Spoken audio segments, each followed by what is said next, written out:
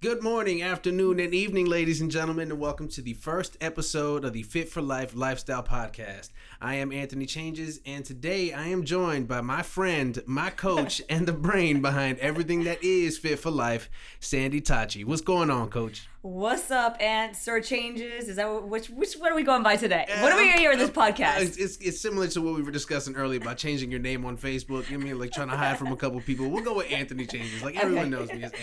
Anthony Changes. All right, what's up? I'm so excited to be here, guys. This is like something I think that has been like a thought and like something that seemed like really cool to do for a while now. So the fact that we're like here doing this and just taking that step and really stepping out of our comfort zones to do it is just the coolest thing ever. So I know this is gonna be badass and lead to great things. I love it. See, the good thing is like the majority of the people that are listening right now kind of have an idea of what Fit for Life has been and where know that we were trying to go this route. But for those that don't know who we are and what Fit for Life stands for, why don't you give them a quick rundown as to how that works? Of course. First, I had to hit because you said you had people having an idea of we were going to do this.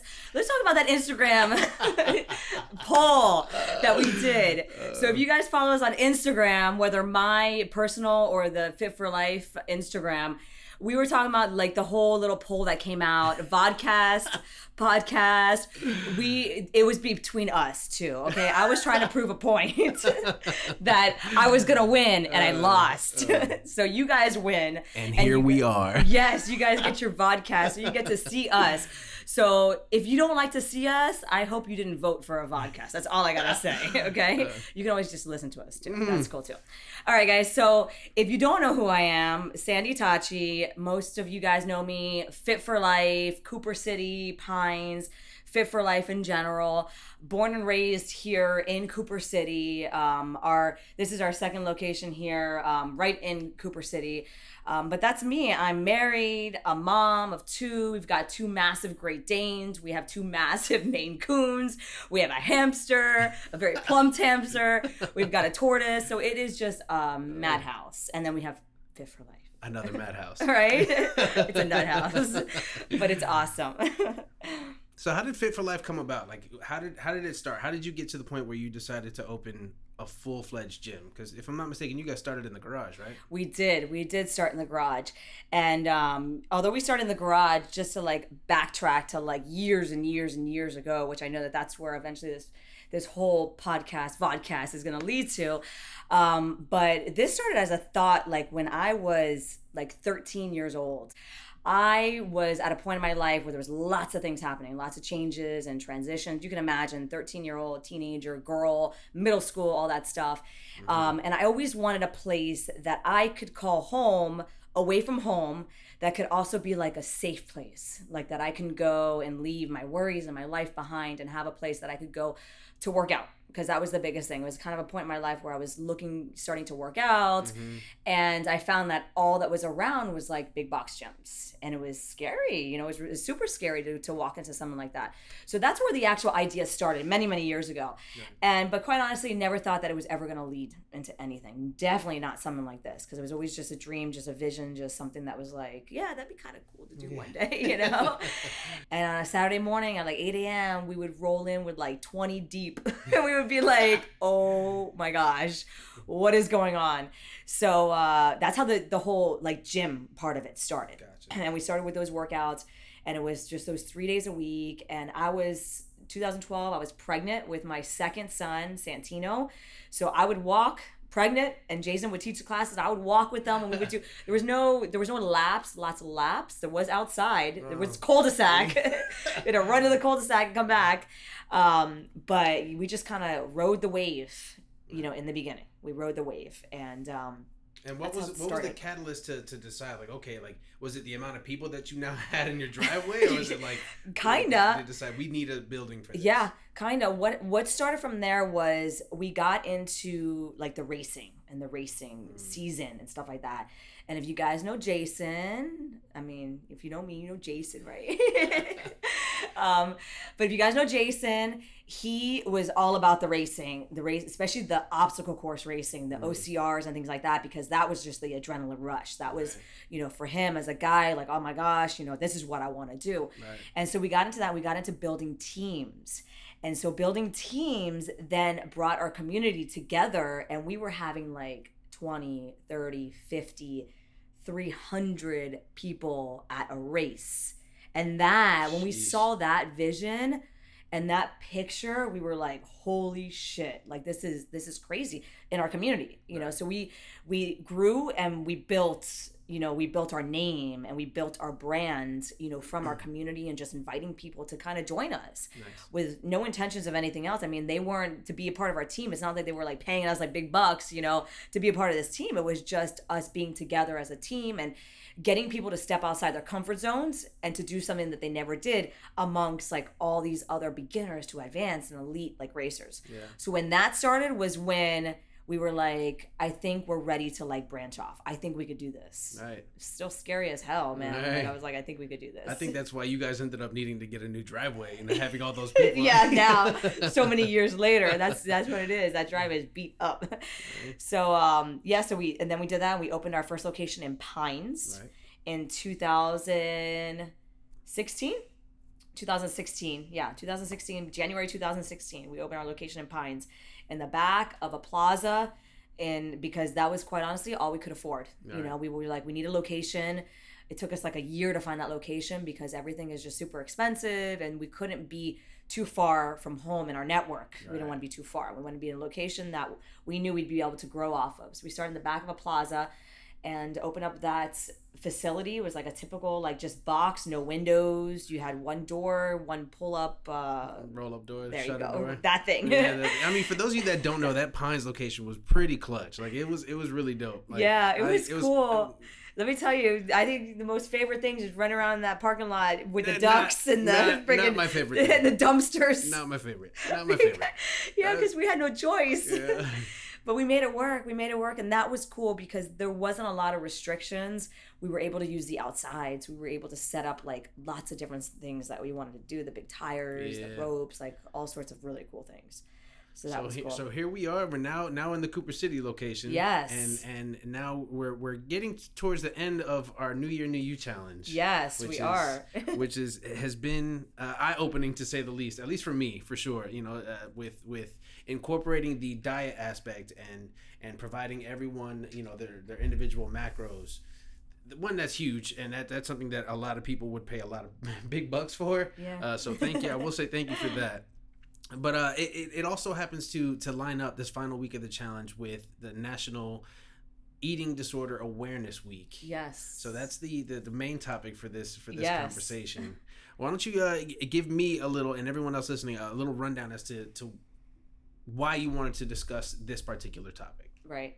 Well, I think, one of the biggest things is eating disorders in general is something that is just not discussed a lot.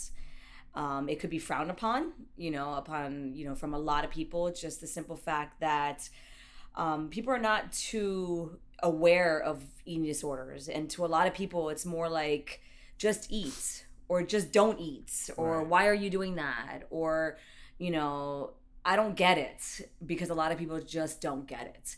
And, eating disorder is a mental illness, and it corresponds with a lot of different, mental illnesses that are out there. It is a very addictive illness and behaviors that come upon with eating disorder. It's hard to pinpoint. There's a lot of research that's done with eating disorders, and with me in particular, I had anorexia nervosa.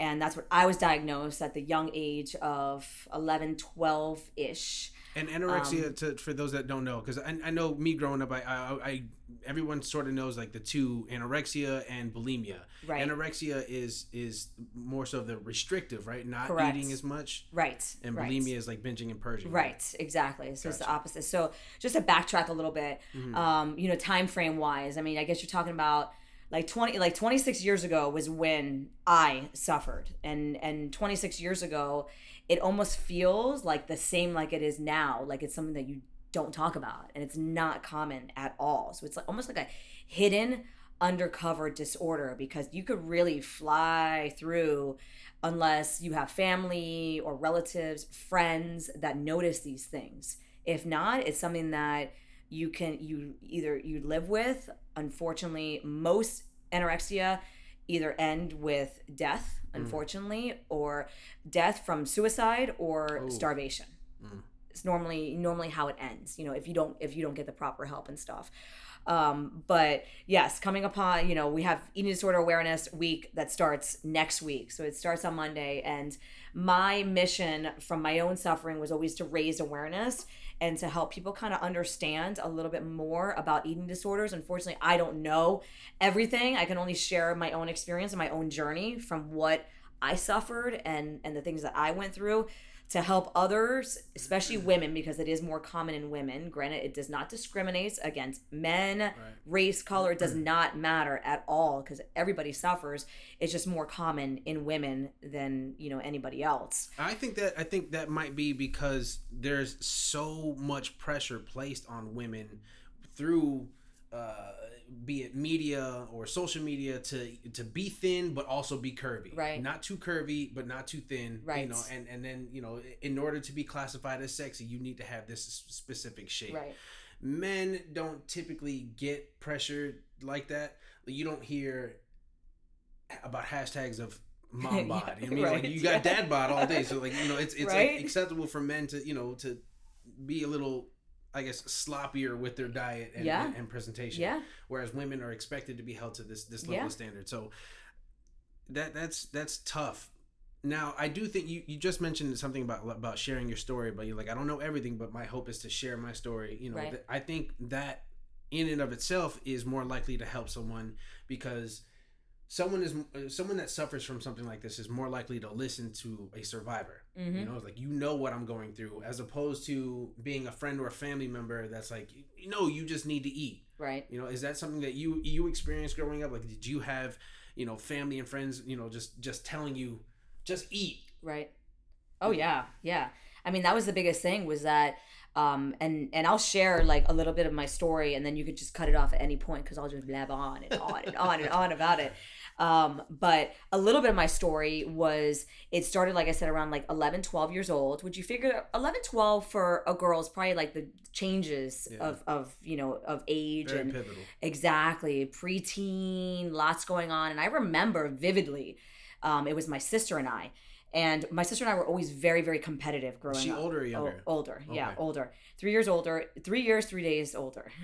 So we were always super competitive with everything. Mm-hmm. And I remember I was finishing 5th grade and she was, I think, going into high school. So again, 2 huge parts of changes in life. Right. And I was like, let's go on a diet. Like, I want to lose weight. Like, I was always a more plumped child. Like my mom's like, I was 9 pounds 1 ounce when I was born. I was a huge baby. And then my sister was like, a tiny, like 6 pounds. So I was always the one that was like the plumper, the rounder. And my mom, coming from a Latin family, is always feed me, like constantly all day long. Granted, I have really healthy habits, thankful to my parents, my mom especially, because that's just what it was. But I was just always a little bit more plumped. That's all. And so I was like, let's go on a diet. And so my sister's like, all right, let's do this. Again, competition. So I was like, all right, let's do this. So it started off smooth. It was good. Things were under control and stuff like that. And then I started to like restrict and set these rules of like, okay, well, today I'm only going to eat this amount of calories, or today I'm only going to eat this amount of fat. So it became obsessive. And then every day was like a new set of rules. And it was like, okay, I'm going to do this, or I'm going to change this, or, all right, I'm losing weight. Like, this is really cool. So I was losing weight. Like, the weight was like dropping off like nothing. Like, it was like super easy. Right. And I was like, wow, this is cool. And so now I felt in control. I was like in control, while all these other forces and things in my life were out of control. Changes in schools, life, family life, my parents, this and that, whatever. So this is my way of controlling something. So one thing just led to another. Lost weight. It was super rapid. I would tell you it was probably in the matter of like 90 days, like 3 months, 3 to 6 months. How much weight are we talking about? Oh my gosh. I was like, at the time I was like 5'1", and maybe I was like, 100 pounds. maybe. Like if I won 100 pounds. But no, when I was sick, I got down to 65, 67 pounds. Wow. So and I never saw that. So I never saw like myself that skinny ever. And like I never saw my ribs. I never saw my hip bones. Like I never saw that. My shoulders. I didn't see any of that. And I avoid the camera at all costs. It wasn't like I had pictures to be like, yeah, this is what I was. But I had lost that much weight and it happened really fast. And unfortunately my parents didn't see it when it was happening until I had lost so much weight. And then at that point it was like, wow, like we need to get help here. Like something's wrong, because they would then be like, here, eat. And I couldn't. Like I physically wasn't able to eat the food, regardless of what it was. Even if it was something that was set in my mind as part of my rules, right. Somebody giving it to me wasn't part of my rules. I didn't say that it was okay to do it. Right. So it became illness. Like it's very sick, honestly. And if you folks don't know, if you don't come from a Latin upbringing, like rejecting your mother's home cooked food is like, yeah, what are you doing? It is like you are like on the shit list. Yeah, like you're like I cooked. You're grounded. Right. I cook. You're not gonna eat. Like yeah. So it became like super super obsessive, and my parents brought me to a specialist down in what used to be Miami Children's Hospital, way down south. And my parents brought me there, and I went to a specific adolescent doctor and was diagnosed on the spot with anorexia. And just because of my patterns and my weight loss and things like that. So I was diagnosed on the spot, but of course they gave me the opportunity to prove myself that they were wrong. So they gave me the opportunity and they said, listen, you're gonna have weekly visits, and every weekly visit you need to gain weight. If you're not gonna gain weight, we're taking the next step. So of course the next week, in my mind, I didn't want to gain weight, nor did I really think that I was capable of doing it, because at this point my mind was so distorted and my behaviors were so out of control that I don't even think I could gain weight on my own, even if I wanted to, So went to the doctor, lost weight, and then they were like, all right, this is the next step. Next week, and finally got to the point where the doctor was like, listen, Sandy, next week, if you don't gain an ounce, or if that scale doesn't move, we have to admit you into the hospital. Wow. And so sure enough, came the next week, and they were like, the doc's like, listen, this is what I told you. Like, this is what's going to happen. So I got admitted, and when I got admitted, I was like 67-ish pounds, something like that. So I was super, super thin. And they told me, they were like, listen, it's not that we're not doing this because, we hate you or want you to suffer, but it's a simple fact that your heart rate is so low that you are on the verge of heart failure. Like you're on the verge of having a heart attack. Like you are one heartbeat away from, like my heart rate was like 30 beats per minute. It was like, wow. Boom. Boom. So it was like I couldn't, like it came to the point where if I fell asleep, there's a possibility that I wouldn't wake up, those types of things. So it got to that point where they admitted me, that we did all the tests and everything to support whether or not I really did have an eating disorder, if it was something that there was a worm in my stomach or there was something else going on in my body or whatever the case may be. So we ran all the tests, and sure enough, all that stuff came back negative, and that's what it is. So I was in the hospital for 2 weeks, feeding tube, getting therapy and all that stuff for, every day, getting all these tests done, blood work done. Couldn't even use the restroom by myself. Like I had to be carried because one, they didn't want me using any energy whatsoever to run the risk of me, having a heart attack or something happening until I was well, So but yeah, and then after that, after 2 weeks there, they sent somebody up to talk to me and was like, hey, listen, you're 12 years old. We got this really cool place here in the hospital that you can go to. There's other kids there. You can hang out. You get to walk. You're kind of at the stage now where you've gained 10 pounds that you still have to have your feeding tube, but you can go and you can hang out with people. And I was like, this sounds cool. Right. That sounds really cool. Sounds suspect. Like, it doesn't sound like this is... At 12 years old, I was like, this is cool. Other kids, it's like giving somebody candy, All right. So sure enough, they took me in, and it was a psych ward. It was a psych ward, and I didn't know they had that, but they do. They have it right there. And I went, and they closed that door, and I could not leave. And the only way for me to leave was for me to get better. Like, that was the only way. And I saw some things in that place that was absolutely, like, just scared the shit out of me. Just, I bet. Because you have people that are suffering from... I don't think there was anybody that had an eating disorder there. Everybody else had serious. Because they don't differentiate by type of mental illness when you go to the psych ward. It's not at all.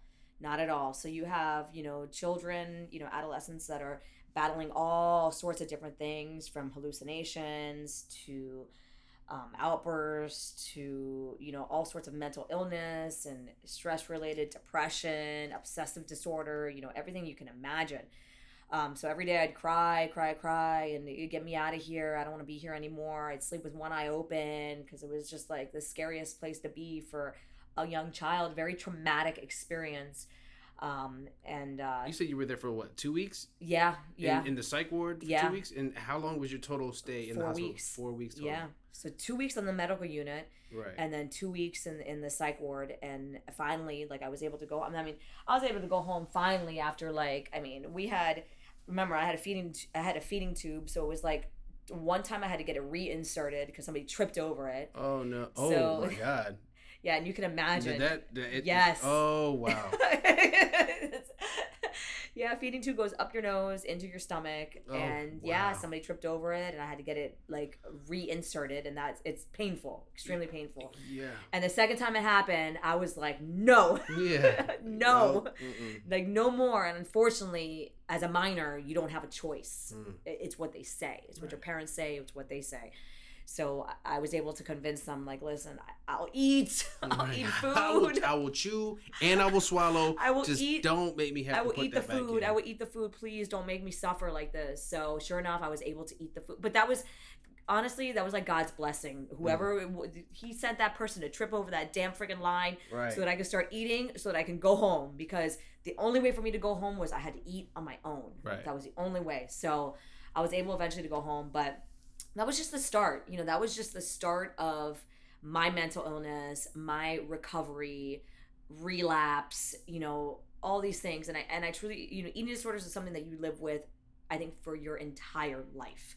Just like many, I'm sure, mental illness. It's something that you have to work with every single day. Yeah, it's not something that just goes away. You have to manage it. Right. Anorexia, bulimia, alcoholism, being a drug addict. Those are just coping mechanisms to deal with whatever it is internally that you're dealing with, that you're covering. So the biggest thing, with eating disorders is just you have to identify what it is, in your life that you feel out of control. Because when you feel out of control, you automatically go to your coping mechanism, whatever that may be. And for me, it was restriction. I can restrict my food.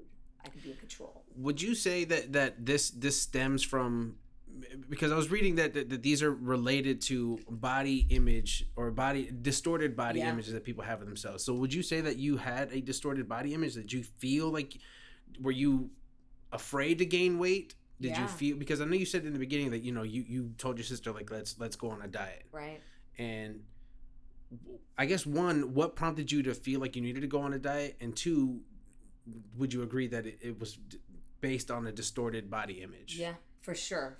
I mean, I think the biggest thing was it started with, the diet, and I'm sure it was, granted, nowadays, I mean, it's even worse because of social media and everything like that, and the access to constantly being, things thrown in your face, like what looks like the perfect body and the filters that make everybody look so good. 26 years ago, they didn't have that. We had beepers and I had to take this Kodak, snap it, take it to Walgreens, and wait 3 days. You couldn't be seeing any pictures other than what was in a movie or something like that. I mean, even on the computer, you had dial-up AOL. Yeah, that's for another conversation. Right. So I remember those days. But yeah, I mean, it started with the diet, so I couldn't even remember telling you if it was something that it was I saw an image. But to me, I know I did not look thin. You know what I mean? For me, I did not look thin. But I don't know what's what necessarily happened as far as why I wanted to go on a diet. It was more so wanting to fit in, feeling like I didn't look like the rest of the girls in my class and my grade level and things like that. Right. And wanting to be thinner and wanting to have control and feeling like, what, if I can go on a diet and I can control physically the way I look, well, then I'm winning. I'm a winner here. I can do this. So that's how it started. And then as it got deeper and deeper into the illness and the disorder, I never saw myself thin, ever, until way after, years later. years later. And I think, the body, image and the distortion of that is just we all deal with it. All of us. I mean, I even deal with it to this day. I could take a picture and be like, whoa, oh my gosh, no. And then look at it a week later and be like, wow, that looks good. Right. Because it's all about what you set in your mind, the perception that you already have set in your mind. Like, just like working out, it's like, oh, I can't do that. So guess what? You ain't gonna do it. Right. Your body's not gonna allow you to even attempt if your mind has already decided. Yeah, you've already predetermined how good or bad something is, or how good or bad you look before you've even gotten dressed. Like, you're already like, well, this outfit's not gonna look good because it's just not gonna work. So then, of course, when you put it on, you're not gonna look the best that you think that you're gonna look. But if you already have changed and shifted your mindset to say like, hey, this is what it's gonna be, then that's what it's gonna be. So, that was the main thing, the body image and things like that. But, other than that, it was, just a constant, setting these rules and these things that I needed to do certain things in order to lose more weight and to continue losing weight and things like that. And even in the recovery phase was super challenging. And the only way for me to get past it was I did have to be medicated. I had to be on antidepressants because I needed to be able to feel happy, to feel good, to move on with my life and to kind of to push forward. So these happy pills, made you feel good, and it made you be able to move forward and to do things. And that's what I find fascinating is that your story is very similar to mine in the sense that like this mental illness will have a larger effect on your total health and wellness, and it's in essence what motivated both of us to kind of live right. You know what I mean? So like, while I didn't go the route of opening my own gym or, exercising like that didn't stop me from reaching out to you multiple times before like I finally decided like this is what was right for me. You know, it was like I knew like mentally I wasn't ready to, I hadn't decided in my head that I was capable of doing it. Right. Like you were just mentioning. So until I was able to say, you know what, like I have to be capable if I'm going to make this change. Yep. It wasn't going to happen. So I'm thankful that took place. And also like with looking into the different types of eating disorders, I personally was not diagnosed, but I know that, so bulimia is the binging and purging, or be it being via vomiting or taking laxatives or anything like that, and then anorexia is just the restrictive intake. Right. There's also the binging without purging. Right. And after looking at the symptoms of that disorder, I feel like I most likely fit into that because I remember days where I would drive home from work and I would stop at some fast food, be it McDonald's, Wendy's, whatever, and eat a lot. Right. And then get rid of the evidence and then come home and not share it with anyone. And then like also eat dinner because I didn't want them to know that I stopped at McDonald's on the way home. So now I'm forcing dinner down and then going to sleep. And while everyone else is sleeping, waking up in the middle of the night to go grab cookies or something. And then like sneaking around the house to not let people know that I'm doing this, Right. So like eating in the car became routine for me because it was only me in the car. I didn't have to look anyone else in the face. I could feel all that shame by myself and mentally stash it away because I physically would not be able to do that in front of someone else. So if I'm hanging out with someone else, I'm typically going to eat a lot better, or mimic whatever they're ordering so that I don't feel bad about myself. Yeah, man, but that's an eating disorder. Yeah. And they say that most Americans, everybody will suffer from an eating disorder at some point in their life. Yeah. In some capacity. And let me tell you, okay, so I looked this up, right? Right. Because obviously it's been 26 years. And as the years go by, there's different eating disorders that have come up and they've noticed like different, forms of it. And so there's anorexia, bulimia, binge eating, which we talked on. There's PICA, P-I-C-A. Okay, I don't know if that's how you pronounce it. So check this out, okay? This is when you crave non-food items. That's a thing? Yeah, it's a thing. Not knocking anyone that correct. Like, this is new to me. I had the same expression because I was like, wait a second. I told Jason this last night. Non-food items, specifically dirt, ice, chalk, paper, hair, cloth, and pebbles. So that's actually a thing, and that's an illness, and it's like sometimes we think, but you know what? Like the expression we're having, like the reaction we're having right now is the reaction people would have to me when I was anorexic. The hell? Right, what? Why the hell are you doing that? Like, just like, why can't you just eat some food? Like, but yeah, it's a disorder, and it's an illness, and it's something. And granted, I do know about the craving the ice, and they said it's very common in pregnant women. Okay. Like they crave ice because of low iron. Right. So it could be something that's related. They've also done research now with eating disorders saying that some of it is genetic related. That was a question that I had. Which kind of, quite honestly, again, all my years of researching eating disorders, and I even did a paper in high school on eating disorders. I guess it just, obviously over the years now that they have more research and more studies and things like that, they can relate it. But I can relate because I didn't mention it before, but I suffer from anorexia and my sister suffered from bulimia. We both suffered from an eating disorder, just the opposite at the same exact time. Wow. So it was kind of like, now I wonder, like maybe there is a just genetic related disorder, predisposition to having absolutely. So there's not enough studies to be like, yes, that's what it is and that's why you have it. But at the same time, it's a way of saying, you know what, it's not my fault for having an eating disorder. Right. Like it wasn't my fault. Like, this was just a coping mechanism for me to deal with whatever thing's going on and possible genetic related disorder, that comes about. So it's very, very interesting to hear that. So the PICO is one, and then the other one was rumination. It's kind of gross. Rumination, which is a regurgitation of food and then re-eating the food. Oh, wow. So that's very interesting. Sad. Voluntarily. Because there are some reflux disorders that are out there that happens. But again, like the same thing, I was like, whoa, like that's interesting.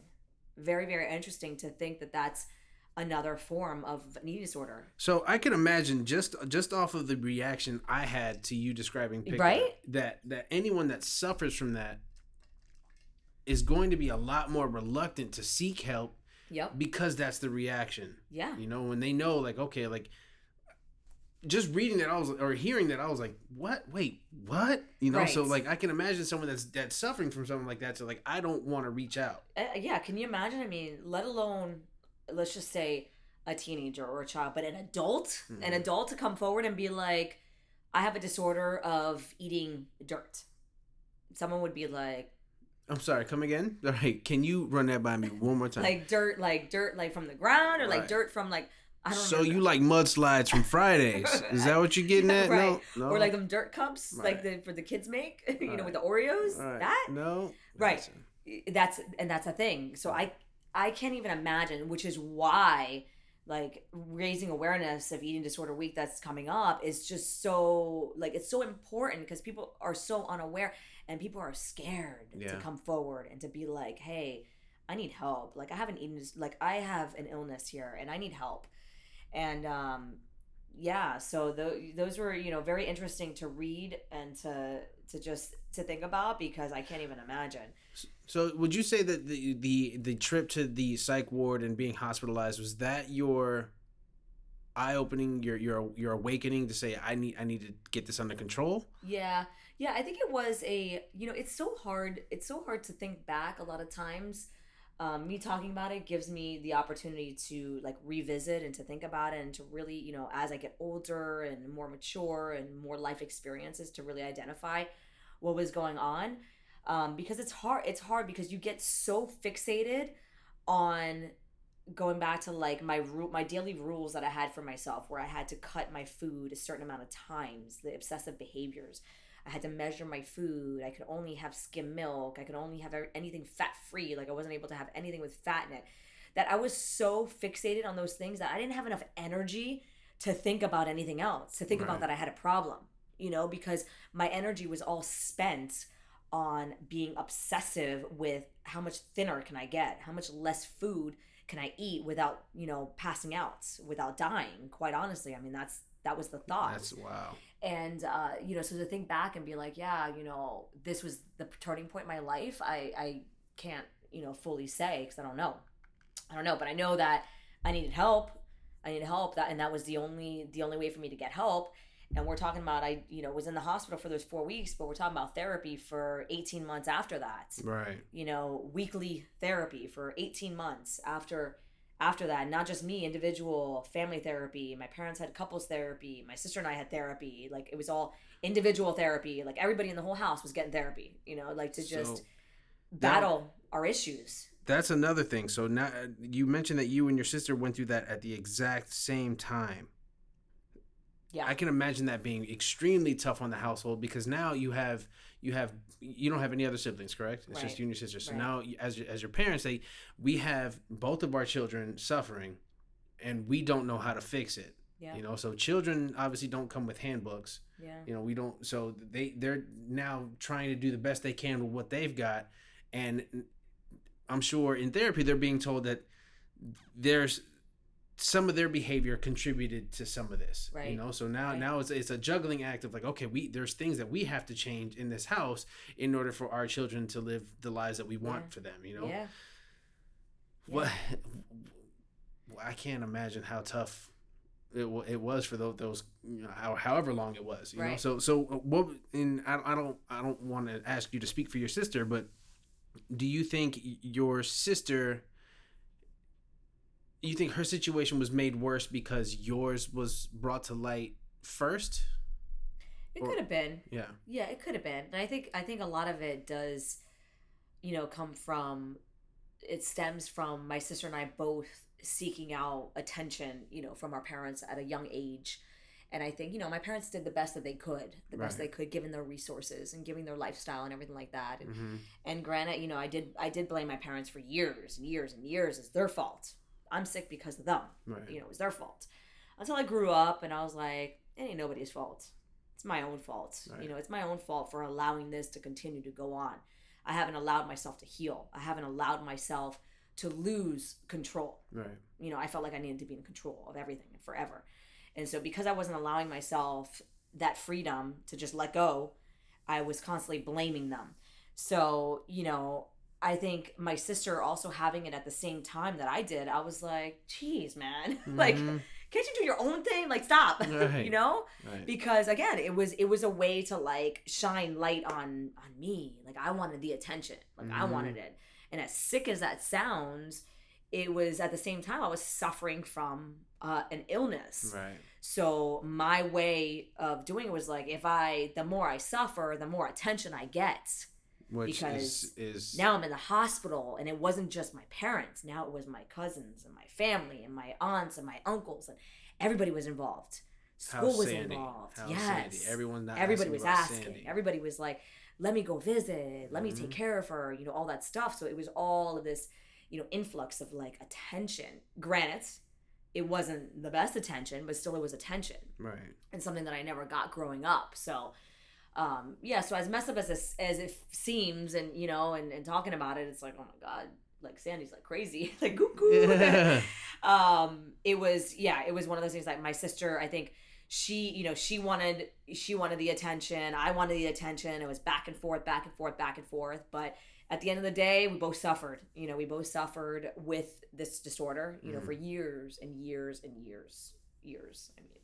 Even to this day, I could tell you there's a very fine line. Like I said before, like eating disorder, mental illness is something that lives with you for the rest of your life. You got to work daily. Right. So you got to find something else as your coping mechanism to deal with life. And life only gets harder as you get older, and more factors in your life, family, relationships, kids, work, whatever the situation may be, it only gets harder. And so you have to find your coping mechanism. And I think that's where like the pivotal point was for me with Fit for Life. Here we are, with Fit for Life. This was always a thought back when, like I mentioned before, back when I was like 12, 13, it was a thought because I needed something. Right. I needed something to turn to when all this shit in the world like is crashing. Like I need a place that I can go to. Right. To just release those decompress, those negative forces and all that stuff, and something that can be a safe place, safe zone. So a lot of that came into how Fit for Life came about, how the name came about, Fit for Life being something that you're fit today, tomorrow, in the future. Right. You know, life spelled with the Y. What is your why? Why are you doing this? Why are you here? Because the reason is not because I want to work out. The reason is deeper than that. For sure. And when you come through our doors and you're a part of our, you know, relationships and our team and our fit fam and all that stuff, you feel that. You feel that energy. You see those changes and you see all of that stuff happen, you know? So it's like, you know, that's where Fit for Life came about. You know, it all derived from that. So you've put everything you have into Fit for Life. Oh Lord, yeah. And a little bit of everything, right? And here we are in 2021, and now you finally got the other location open. Unfortunately, we had to say goodbye to Pines. Yeah. So going forward, what does the future hold for Fit for Life as a whole package? So not just like, you know, working out and having a place to decompress, but, you know, incorporating the nutrition and the mental health aspect. Like, right. I think the biggest thing is, and one of the greatest thing that's made us so successful and is that, you know, and the reason why we're so different is because we're constantly changing and doing something else. And I'm not talking about just the workouts. You know, I'm talking about every single challenge, every single workout, every single holiday themed, or today, you know, the 17th, the Stoneman Douglas Remembrance Workout, everything has a purpose. Right. Everything. So every time you come here and you do a workout, know that there's a greater purpose behind it. There's a reason why you're doing 20 reps of that. You know, there's a reason why you're doing 15 million laps outside. Like, there's a purpose. And a lot of times the purpose is to break you down so we can build you up and make you stronger. Because again, like, from my own suffering and my own backgrounds, I have been through so much personally, broken down, and had to break myself down so many times to rebuild, that I know what it feels like now to be able to, like, get past that mental illness, you know? And I know the only reason to do that is that you have to be mentally strong, period. Doesn't matter what you physically look like. Mentally, you have to be strong in order to get past that other shit, because we are all battling with something. And whether we're gonna talk about it or not talk about it, we all have something. Right. You know, and I think that once you build yourself up, you know, doing other things that are breaking you down, you're able to get past that stuff. And that's where we build healthy habits, a healthy body, mind, physically, emotionally, mentally, spiritually, and that's how you're going to get on, you know, through life. So, you know, our goal here, you know, at Fit is just to continue providing these challenges and these themed workouts and these hard ass freaking challenges that are gonna make you and break you down. Facts. Every single one I've been broken down. You break you down, and the reason why we're known to never duplicate a workout is for that purpose. Is because we want you to come in here and have something new challenging. It's fun. It's fun to not have the same exact routine. It's not like, okay, I mean, I get it. Like, we know Tuesdays we're coming in here, it's going to be Tabata. It's going to be 20 seconds of suck and then 10 seconds of hurry up and move on, you know? But I enjoy that, even though the daily, I guess, format of the workouts is to be expected. But I like that the workouts themselves I have not once in my 110 classes, however many I've been coming to, have not one has been repeated. Right. And you know, I think it's important that we realize that the mental health blocks that everyone experiences, like you said, whether they choose to talk about them or not, has an effect on every other aspect of your life, be it your relationships with friends, family, lovers, you know, coworkers, any of that. Your decision making has an impact on. So I like that you touched on the breaking down to rebuild, because the breakthrough is worth the breakdown itself. Right. You know, like that feeling you get of being able to finish a workout. Like I'll tell you, when we did that 2021 rep challenge, the 2021 rep challenge, like, that broke me. Like, like it really did. And like, I did my best to not get emotional during that class, but having everyone rally behind me and encourage me to finish, like, that's something that I don't think I've ever really had. Yeah. You know, like, I also grew up not really playing sports or anything like that. Right. So maybe I kind of missed out on that growing up. But like, Here it is. Right. And here we are. You mean like everything happens when it's supposed to, but everything that you deserve only comes to you when you realize that you deserve it, and you realize that you're not going to stop until you get what you want and what you deserve. So Fit for Life has been life-changing for me, and I'm encouraged to pass this on to the next group of people. Right. So, you know, I think by speaking on our experiences is the best way to reach that next person that is suffering either with a mental illness or you know, specifically an eating disorder. So I'd like to pivot to talking about how someone who is dealing or suffering with either a mental disorder, specifically we'll leave it at an eating disorder, how they can reach out and get help.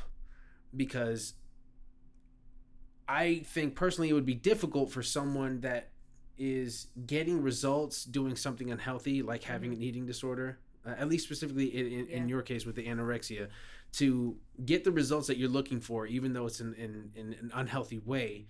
It would be difficult for you to reach out and get help and say, like, I know what I'm doing is wrong. Right. Because I would suggest, I would guess that you didn't know that what you were doing was wrong. You know what I mean? Especially at that age. So how can we go about getting someone the resources they need to pull them either out of a dark place or to guide them in the right direction? It's hard, man. You know, that's like a question that I think if we knew the answer to, there wouldn't be people suffering. Facts. You know what I mean? Because it is definitely, you know, like I mentioned before, it's something that's hidden. People are not open about it. It's frowned upon.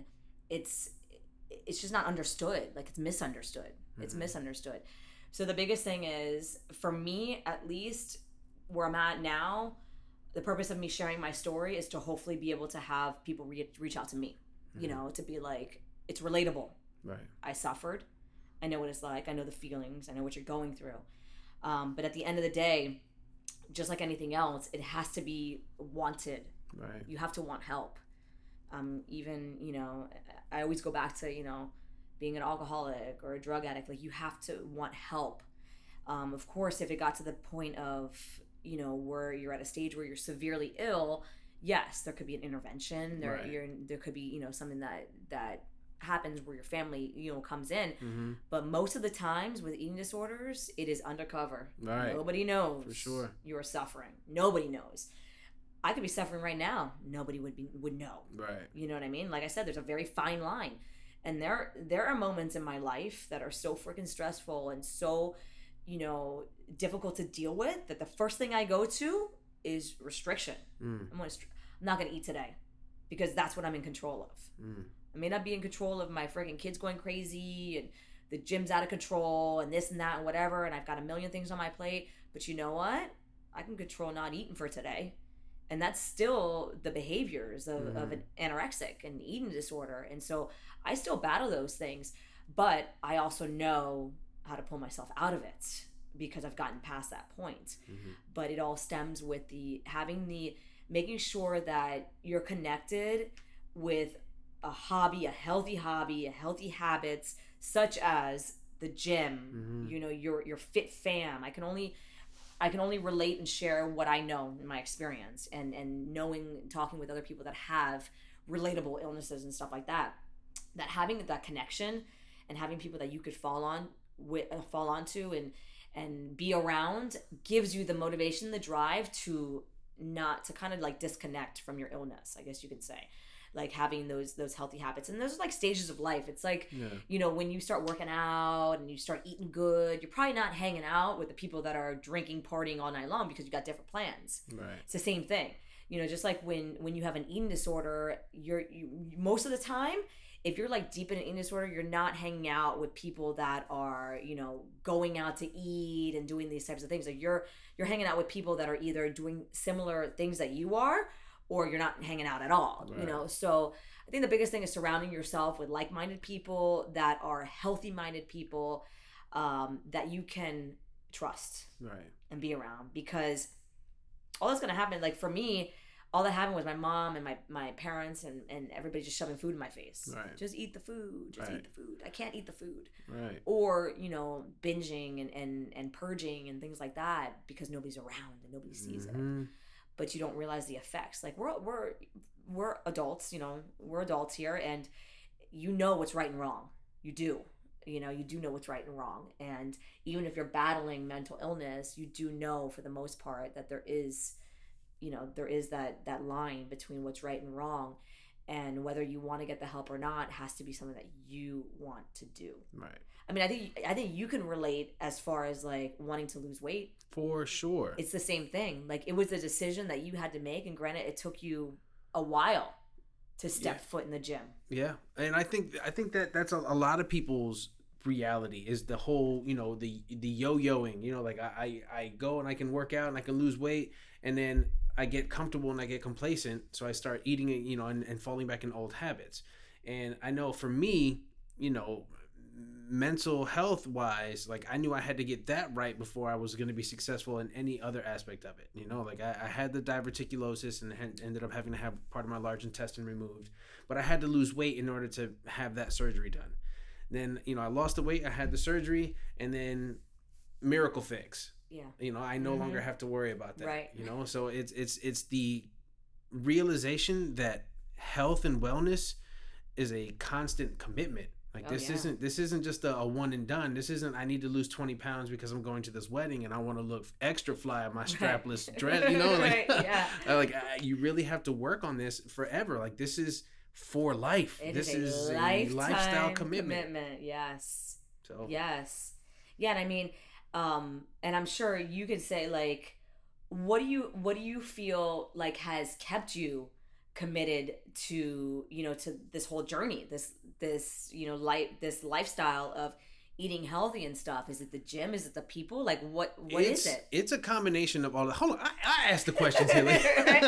No, we gotta flip the script here. I was not prepared for this. Like, you know what? Yeah, I like it. We're making a point here. Yeah, no, I love it. So what keeps me coming back for sure is yes, it's the people, and it's I think it's more so like seeing the results and learning more about what my body is capable of. Because I didn't grow up super athletic. I didn't grow up like I'm completely opposite of my brothers who are very, very heavily involved in sports and whatnot.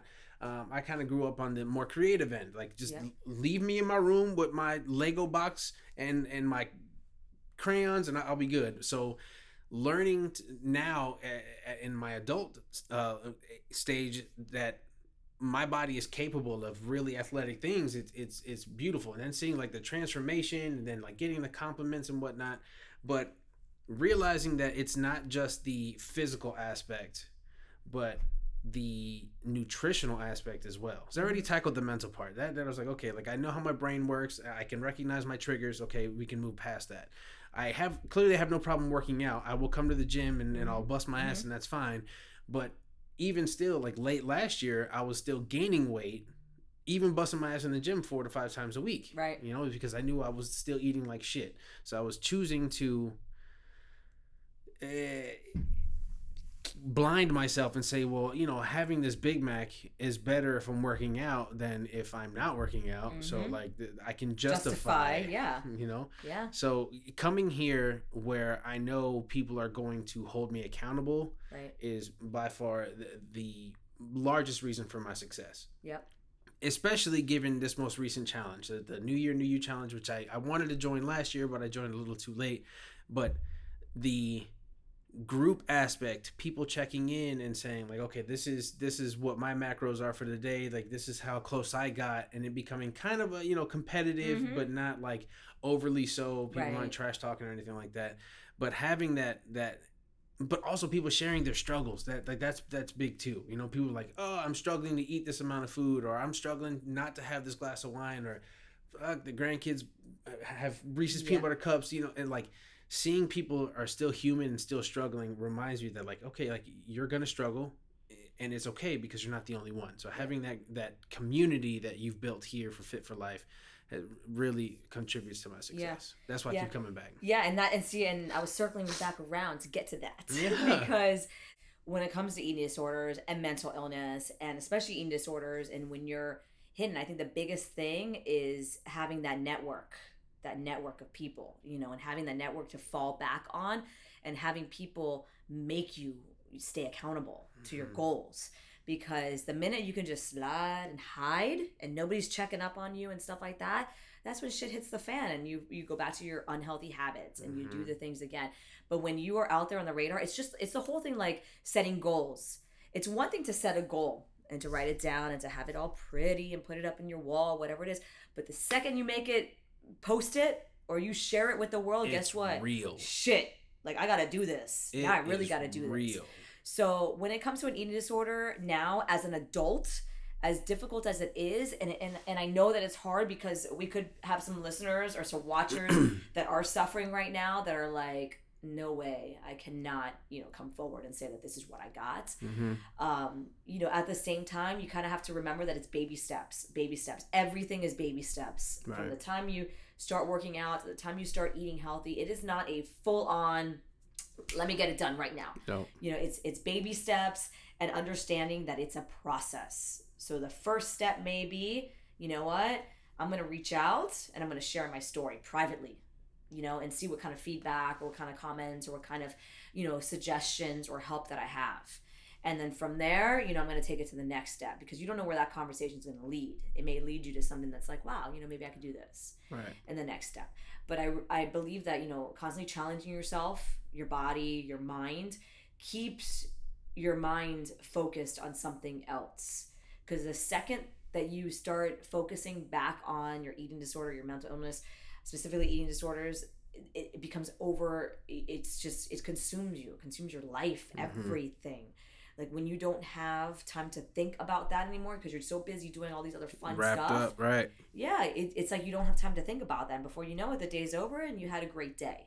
You know, and that's the biggest thing. And I know that for me, like the best thing when, you know, in a challenge, in the New Year challenge and things like that, is having all your meals planned out and having everything planned out. Guess what? It's less to think about. Mm-hmm. You eat, you go on with your day. You work out, you have a good time, you go to work, you have fun, you do whatever the things that you got to do. You eat again, you drink your water, you know, you go through your day. Before you know it, it's the end of the day and that's it. And you're like, damn. I did it. Like, that was cool, you know. Mm-hmm. Tomorrow I'm going to do it again. Right. And that's and I'm prepared because I meal prepped. Yes, exactly. Yes. So that's, you know, that's the biggest when it comes to, you know, getting help and things like that. It's you have to want it. You have to want it. And I know eating disorders are something, like I said, you live with. I mean, here we are, I'm 26 years later and still have thoughts of it. Right. You know, still have some days where it's easy for me to fall back on it. I never stay there. Right. I'm always able to just continue to move forward. But there are days that I'm like, you know what? I'm going to do this because I can do this. Because I can. Exactly. You know? And I deserve it. Exactly. And then, you know, and just to, you know, to wrap it up, kind of like, you know, warning signs and things like that, you know, eating disorders, if you are someone on the other side, where it's like, you don't have an eating disorder, you have no idea what I'm talking about. It's kind of like, the hell is this? I've never heard of this before. How do I know the warning signs? Well, you know, certain things, behaviors around food is the biggest thing. When you notice people's behaviors around food are a little bit different, you know, pushing food around, restricting food, only eating a very small portion of food, or binge eating. We just ate and now we're eating a whole another plate of food. Like, those are just warning signs. And it's not something where you like need to jump down someone's freaking, you know, like shit and be like, why are you eating so much? Or why aren't you eating? Just observe. That's all it is. Observe. Because the last thing anybody wants with an eating disorder is someone to come to them and be like, you're sick. Spotlight. You need help. Right. Instead, take the time to observe. And then when the time is right, because there will be the time is right. When the time is right, you bring it up. Step in and have a side conversation with them, not in front of other people. I care about you. You know, I really care about you. Because that's the biggest thing. A lot of times, people with mental illness and eating disorders is you don't feel cared for. You don't feel loved. You don't feel like you have supports. You feel like you're alone in this world. Almost like you feel like you're not even worth your goals. You know, you're like, I'm not worthy of what I want. Yeah, absolutely. And with eating disorder, sometimes you don't even feel worthy of having an eating disorder. You know, you feel worthless.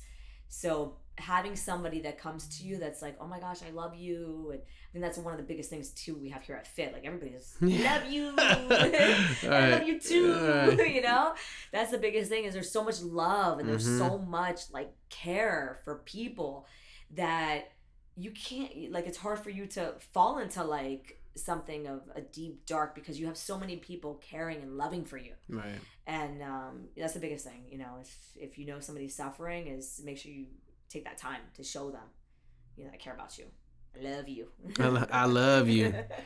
All right, Coach. Well, I think that about does it. How can people reach out to you if they were interested in either talking about their eating disorder or if they had questions about joining Fit for Life? How can people reach you? Yeah, well, we have, you know, obviously all social media is the easiest. You know, we have our Fit for Life Cooper City page, Fit for LYFE _ Cooper City, Facebook, Instagram. My email, sandyt@fitforlife.com. Or, you know, I don't know, find me somewhere. I'm here. She's here at Fit for Life, Cooper City. Yeah, I mean, you know, but yeah, I mean, reach out anytime. You know, I'm pretty much an open book. I think that's the biggest thing I learned with my own disorder was just becoming an open book and being honest and truthful and being able to share these types of things, not hiding anything, you know, because we all got a story. Sure do, and I can't wait to hear from for more stories from more of our people here at the gym. They don't know what's headed their way. Yeah, you sure don't. There's a storm coming, ladies and gentlemen. Brace yourselves. All right, folks, that'll do it for us here on the first episode of the Fit for Life Lifestyle Podcast. Again, I am your host, Anthony Changes, and today's a beautiful day, whether you choose it to be or not. So love one another, stay safe, stay happy, and be fit for life. Right? See you later.